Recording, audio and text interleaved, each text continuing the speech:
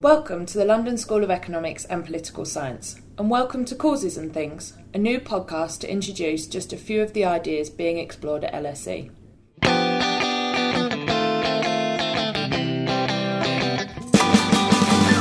Saw you there at the logic lecture, and I knew I just had to get you. There ain't no possible way. I'm Nicole Gallivan, and with me is Danny O'Connor. In this edition, we'll introduce the man who's measuring the Olympic effect on Britain. Could staging the Games make us a happier nation?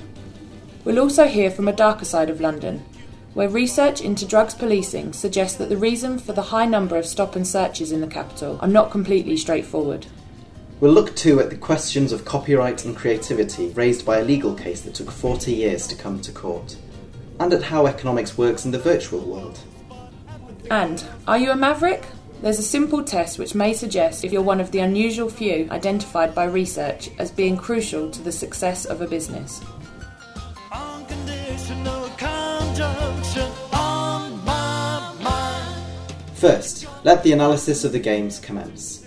We all know that staging the Olympics is an expensive business, but are there intangible benefits that are not yet fully understood?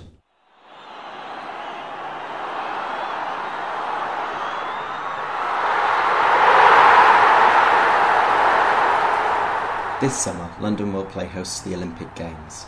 An estimated 10,500 athletes from over 200 nations will come to the UK to compete in 26 sports, and around 4 billion people are expected to watch globally. But how about Londoners? What will their experience of the Olympics be? Could the Games, for example, affect how happy they feel? No, because I think travelling is going to be really chaotic. Well, it made no difference to me because I'll be abroad anyway for a month, so I won't be seeing it.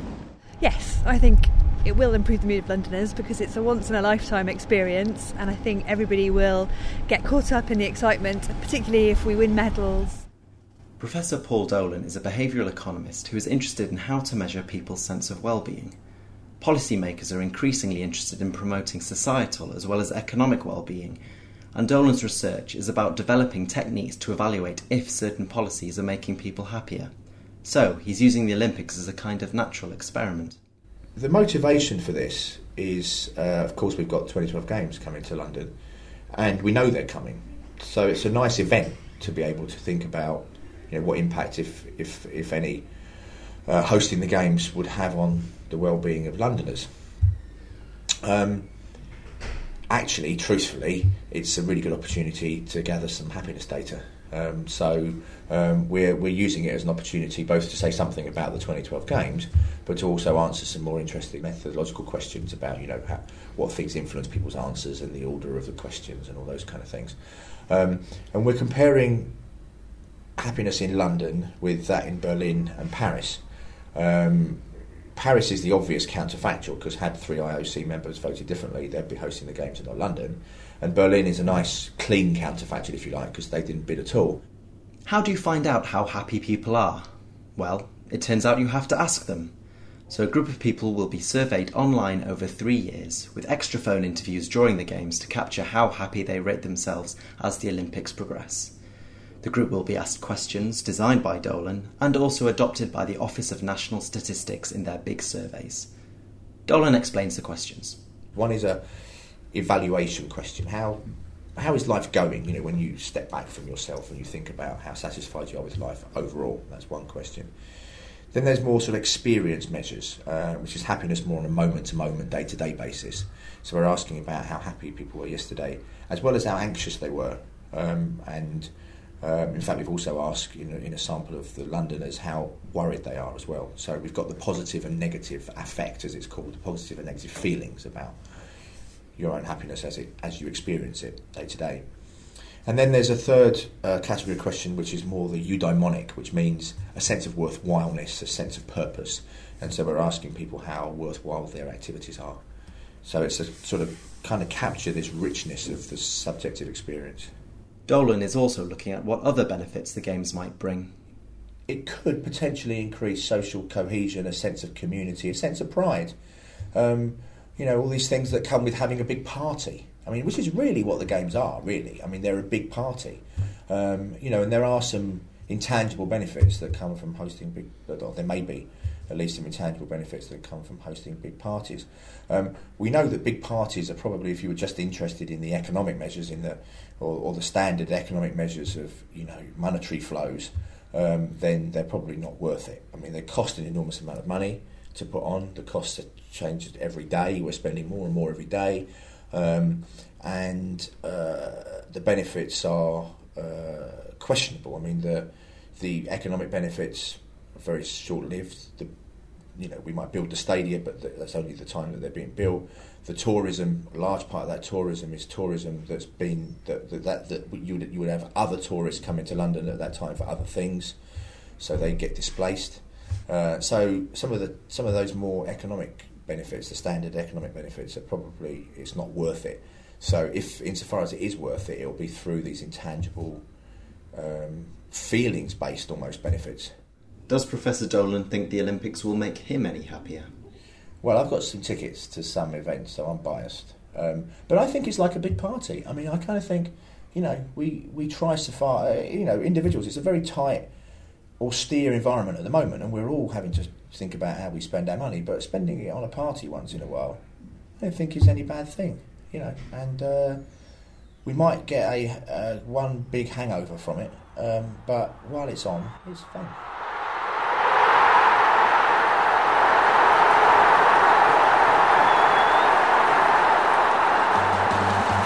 It was all if me then you, but all I saw was if it's me then it's you. Well, there ain't no possible world in which we won't. There ain't no possible world in which we don't. So, you want to be a pop star? The first step is forming a band, but what do you focus on next? Perhaps it's writing songs, getting your look right, or buying an amplifier. What's almost certain is that your first move won't be drawing up a legal agreement with the rest of the band. Be warned though, this is a decision that might return to bite you. Dr. Luke McDonough has studied the legal feuding that can erupt inside the music industry and what this tells us about the ways in which creative people handle copyright. His work begins with the story of how a famous pop melody sprang to life in a recording studio but arrived in disharmony almost 40 years later in court.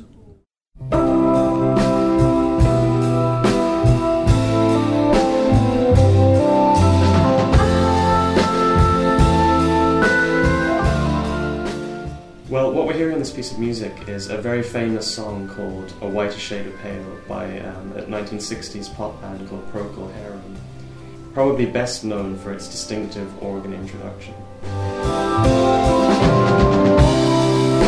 We skip the life and then... Well, it's an interesting story. The main songwriter, Gary Brooker, the main composer, didn't have that part in his original composition. So it was added later during the recording process, during rehearsals between the musicians who eventually formed the band. And the organist Matthew Fisher improvised the organ part over the chords that Gary Brooker had written for the song. We have an example of a very clear distinction between the composer of the frame of the song, which is the chords, and the musician who then created an instrumental part that is very famous and also part of the eventual recorded song. Well, the song was a huge hit. It was a number one hit in the 1960s in the United Kingdom. It was successful all over the world, and its popularity continues today. It's heard on countless advertisements in films and television programs. It still generates a huge amount of revenue, which is one of the reasons why 40 years after the song was recorded, the court case eventually came up. With royalties from the song running into hundreds of thousands of pounds, the question of how much of that money, if any, should go to organist Matthew Fisher went before a judge in 2006. Would the law recognise Fisher as a joint author of Whiter Shade of Pale? What the law requires is that there has to be a joint undertaking by both parties to create a single work. So what the court had to decide was whether there was such an undertaking to create this work, and that what Matthew Fisher had done in contributing the organ part was original enough in the copyright sense for it to be protected. And in the High Court, the judge was very clear that when you have such a recognisable contribution, the organ part of the song A Whiter Shade of Pale is probably the most famous thing about the song. In such a case, the court was satisfied that this was certainly original enough for the purposes of copyright. In the event, the case went all the way to the House of Lords.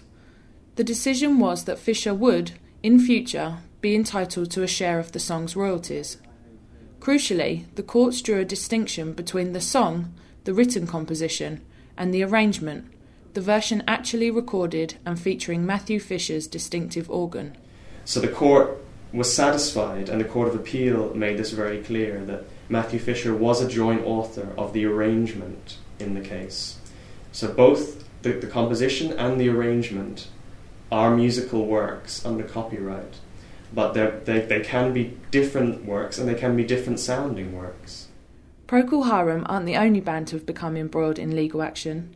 Copyright cases have also flared up over songs by Pink Floyd and Spandau Ballet, for example. Away from the world of pop, though, musicians can have a more relaxed view of copyright. Dr. McDonough, a fellow in LSE's Department of Law, has researched how things work in the field of Irish traditional music.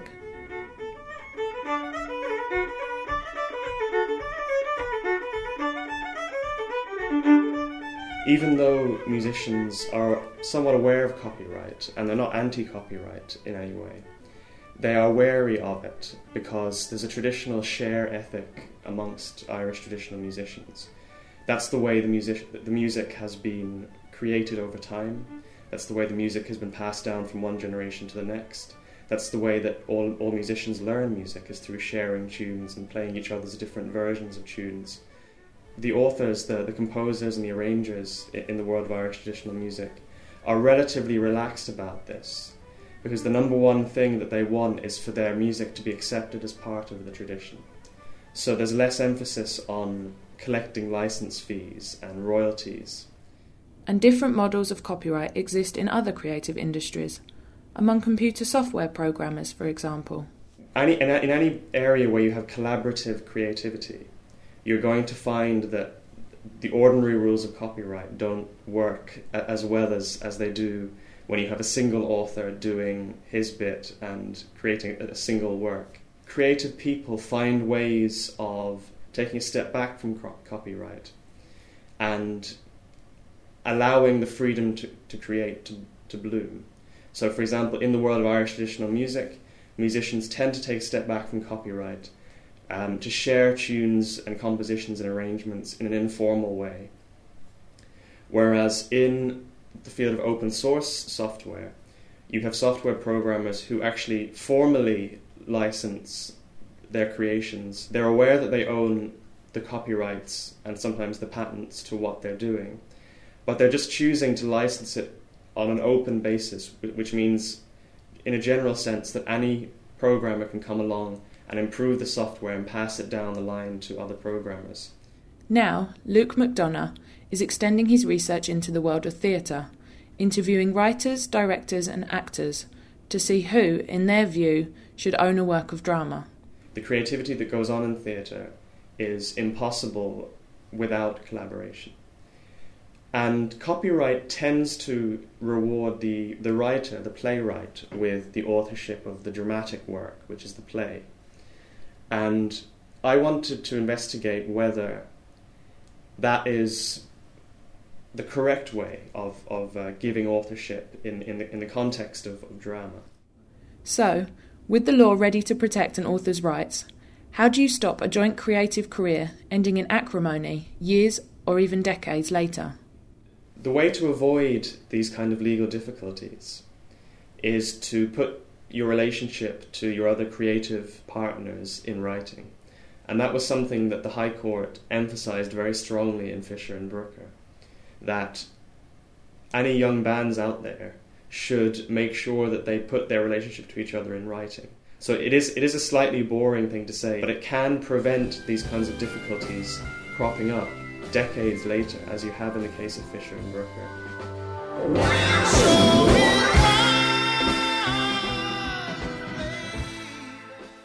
What exactly is a maverick, and how would you know if you were one? Research from LSE has looked into not just how we define this elusive term, but also how companies can spot the mavericks in their workforce and get the best from them. Hi, how can I help you? Do you pick up your mobile phone with your left or right hand? If it's your left, research shows that you are more likely to be a maverick who enjoys thinking creatively, breaking rules and taking risks. You may also be viewed by your work colleagues as a poor team player who is tricky to deal with and hell-bent on promoting your ideas ahead of theirs.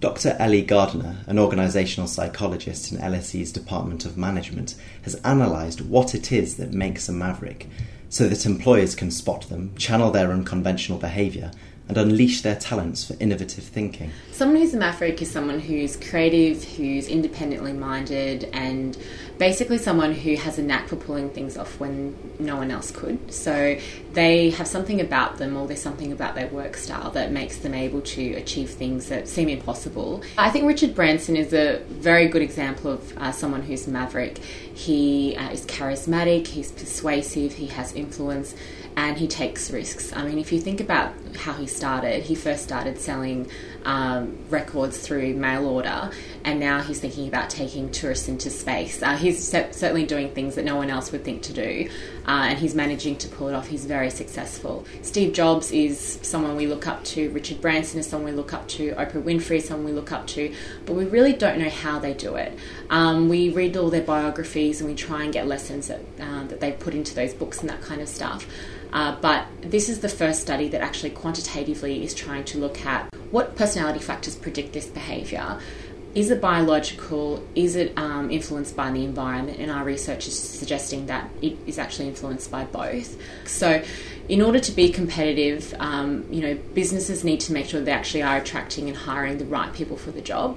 And sometimes this means sticking to a very prescriptive profile of, they want someone who's outgoing, but they want someone who's very conscientious. They want someone who follows the rules. Now, this might work for some organisations, but the organisations that are wanting a large change in a short amount of time, they need to actually hire people that are very different from this mould, people who think differently, who are willing to take the risks, and who are willing to actually, think about something new and offer something new to the organisation.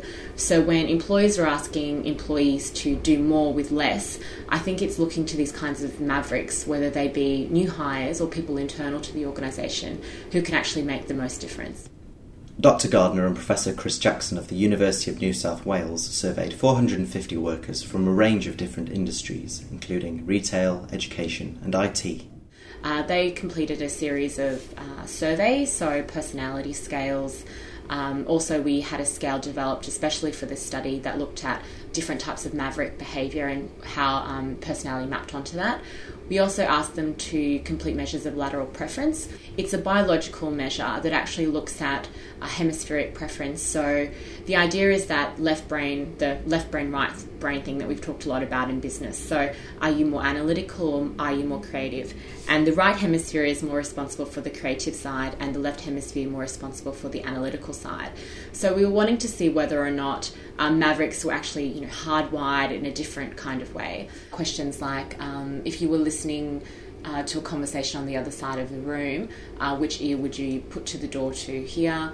If you were going to pick up the phone, a cordless phone, which ear would you put it to? If you were listening to wireless radio, which one would you move towards the radio? So those kinds of things.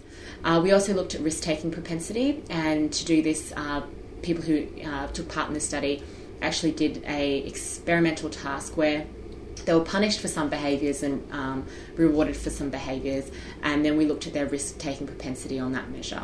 So that was sort of a manipulated task. So yeah, we found a number of personality constructs to predict maverick behaviour.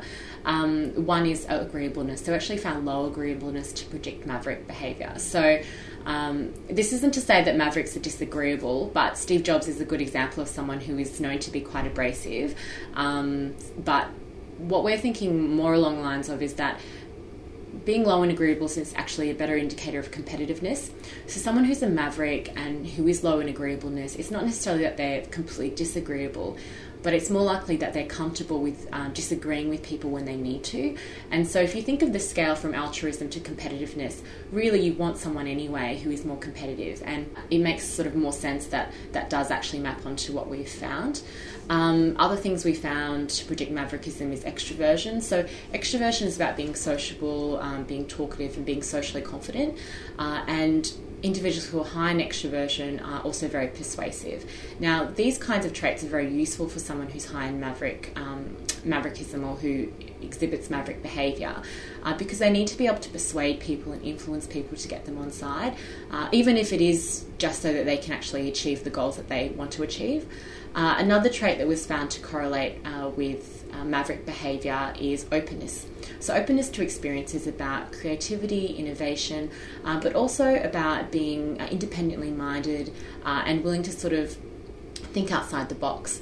So again, this maps on with what we already know about mavericks as being innovative to the core, disruptive and independently minded. We've actually come up with a scale that organisations can use, at least for the developmental purposes at this stage, to see, do they have mavericks in their workplace? If they do, what can they do to sort of support that? Here's to the crazy ones, the misfits, the rebels, the troublemakers, the round pegs in the square holes, the ones who see things differently. Those are the opening words of Apple's 1997 Think Different commercial. 8 years later, in a speech at Stanford University, Steve Jobs urged graduates to follow his example by refusing to let convention dictate their lives. Don't be trapped by dogma, which is living with the results of other people's thinking. Don't let the noise of others' opinions drown out your own inner voice. And most important, have the courage to follow your heart and intuition. They somehow already know what you truly want to become. Everything else is secondary.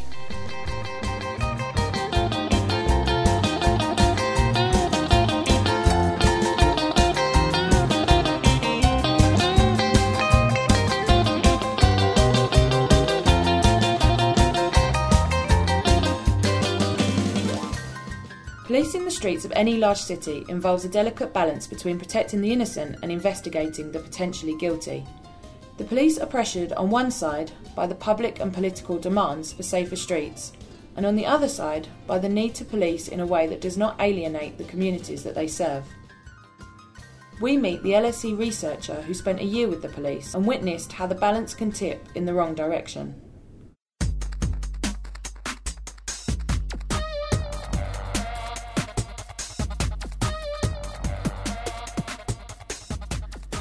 The police policy of stop and search has been under the spotlight since the UK riots last August. Young people have described how being stopped on the street leaves them feeling humiliated and alienated. Despite the high rate of stop and search, it has a low rate of success, just 7% in one inner London borough. This means that 93 people out of 100 that are stopped are not carrying knives or drugs and have done nothing wrong. Daniel Bear is a researcher who spent a year in the field with the police, riding around in police cars and going to community meetings, observing the implementation of police drugs policy on the streets. However, his research explains how the high rate of stop and search is less about drugs policy and more a byproduct of how police effectiveness is measured. Officers are often judged on how many sanction detections they have. A sanction detection is when a crime is detected, so it's called in, a crime has been solved, we've identified the perpetrator, and the perpetrator has been brought to justice. For a case like shoplifting, it might take 16 man-hours to get to a sanction detection point. Bear describes how in the case of a more serious crime, such as rape, an officer might never receive credit in the form of a sanction detection because the case will be passed up to a more senior officer.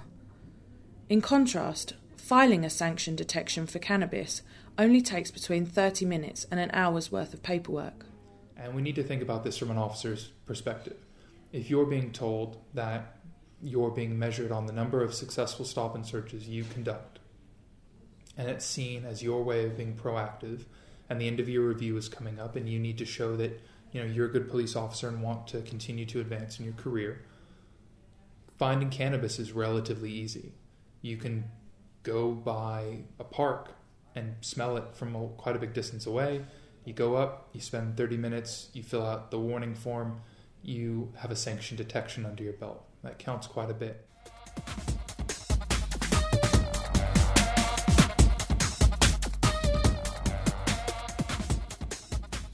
Bear explains that officers don't particularly want to focus on cannabis, but because that's what they are being measured on, that's what happens. On several occasions, I worked with officers who immediately, upon starting their shift, went out to try and find cannabis. And I was quite surprised and said, straight off the bat, it's the beginning of a night shift, why are we going to this park to look for cannabis? And the officer said quite bluntly, well, I need to get a sanction detection. This is a quick way to do it. And afterwards, if we get it now, I can spend the rest of the shift doing real policing, doing the things that help the community, doing the things that I feel good about doing and engaging in. And so if I get this out of the way now, we can move on. So the police are trying to be responsive to the community's needs, while at the same time being pressed for a harder, more criminalised response to the issues that make people fear crime. And this has consequences. Even if a stop is conducted well and appropriately and professionally, which many times it is, that still leaves a sour taste in your mouth. To have someone digging through your pockets, to have someone pulling out the cards in your wallet, to have them asking you to take off your shoes so they can see if you're hiding drugs there. These things can have a really negative impact on people, especially young people coming to understand their role and place in society. These kind of experiences help create an undercurrent of anger and distrust in some communities, particularly among the young black men who are most likely to be stopped, often time and time again. The recent riots were a serious wake-up call on police and community relations. For Bear, they raise basic questions about the kind of policing that we want to see. Starting under Prime Minister Major and moving through with New Labour, something called New Public Managerialism took hold. And that was the idea that you could bring measures of efficacy and efficiency into public service bodies. And the way that's affected police is that they're measured quite stringently on stop and search, arrests, sanction detections. And these aren't necessarily numbers that really portray the depth of policing. But the need to respond to that can shape the organization's response and the individual's response. Organizationally, I think we need to ask ourselves what the mission of police is and how we want policing to take place in our communities. If we want the Daily Mail to dictate policing policy, that's fine, you can have that. But if we want community priorities and problem-solving approaches based on the issues affecting communities at a local level, then that's also fine, and we need to reconfigure ourselves to fully adopt more one side or the other.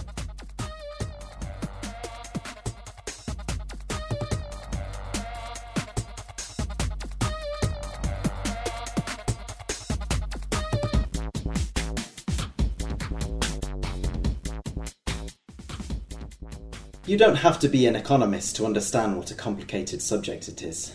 Just look at what's happening in the world around us. That's the real world, though. Perhaps economics gets a little simpler in the virtual world.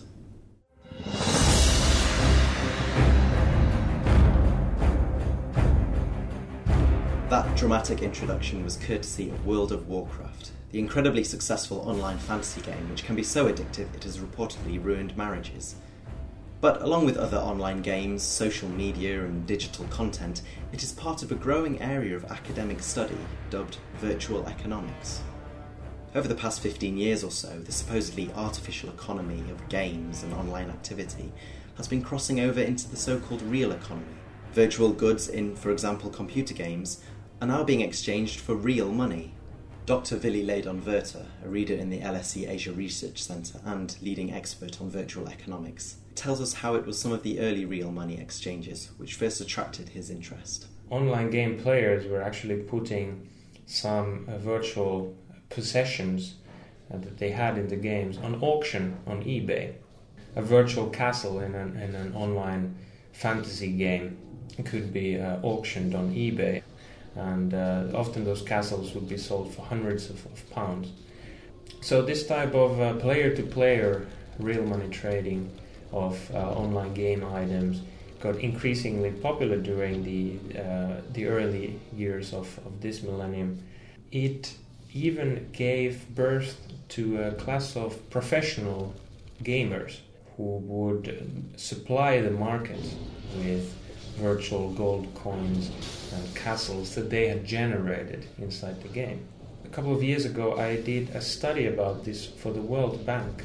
World Bank's InfoDev program got very interested in the fact that it seemed that a lot of people in developing countries like China, a lot of poor and quite undereducated people were actually earning a real income from playing these games and selling the goods to wealthier players in the West. The total volume of this player-to-player virtual goods trade was approximately $3 billion. Many programmers have now realised the potential money to be made from offering goods and upgrades within their games, and so the gold farming industry has somewhat faded away. But a fundamental question remains. Why do people pay real money for effectively pretend castles and tractors? I don't think that there's anything mentally wrong with someone who would want to spend real money on a virtual item, because it turns out that the reasons why people spend money on virtual goods are exactly the same reasons as why they spend money on physical consumer goods. So it has to do with social distinctions, social status, and social relations. If you're a sociologist, if you're a psychologist, you'll be interested in looking at the sort of emotional and aesthetic pleasures of consumption. And as people increasingly spend time in digital environments, it's quite natural, I think, that consumption should also partly move online. There seems to be a blurred line between what can be called the virtual economy and the real economy. But it's not just within online games where people are willing to spend real money. Dr. Leydon Verta has also looked at how businesses are starting to put a price on so-called social media votes, such as Twitter followers, or likes on Facebook, or YouTube subscribers. In a way, they are goods because they are valuable to advertisers who want to promote their brands. At the same time, it's a scarce resource because you cannot, well, obviously choose how many likes you wish to have. But it's an artificially scarce resource in the sense that Facebook could, of course, simply give every brand 10 billion likes. But then, obviously, the value of those likes would also disappear because their whole value isn't the fact that they're scarce, and that way they relay some kind of information regarding the goods. But now what has happened is that because of this value and because of this scarcity, a market has emerged. So there are companies that tell consumers that, look, we will pay you money if you like these specific brands that we have here. Dodgy practices and wranglings over social media aside, Dr. Leydon Verta believes the virtual economy, and virtual consumption in particular, has the potential to have a broad and significantly positive impact in the future. Well, one issue that I'm particularly interested in and that I would love to somehow explore further is the idea that virtual consumption could in fact help in the decoupling of economic activity and environmental impact. Because with virtual goods, when you buy a virtual item instead of a physical item, obviously you're still having some kind of an ecological footprint because these devices consume electricity and so on. But you can throw away that item and it doesn't cause any kind of burden on the environment. The idea that I'm sort of pursuing here is that if we could digitalize or virtualize consumer culture, then that could possibly have a very interesting impact on the environmental footprint of the consumer society.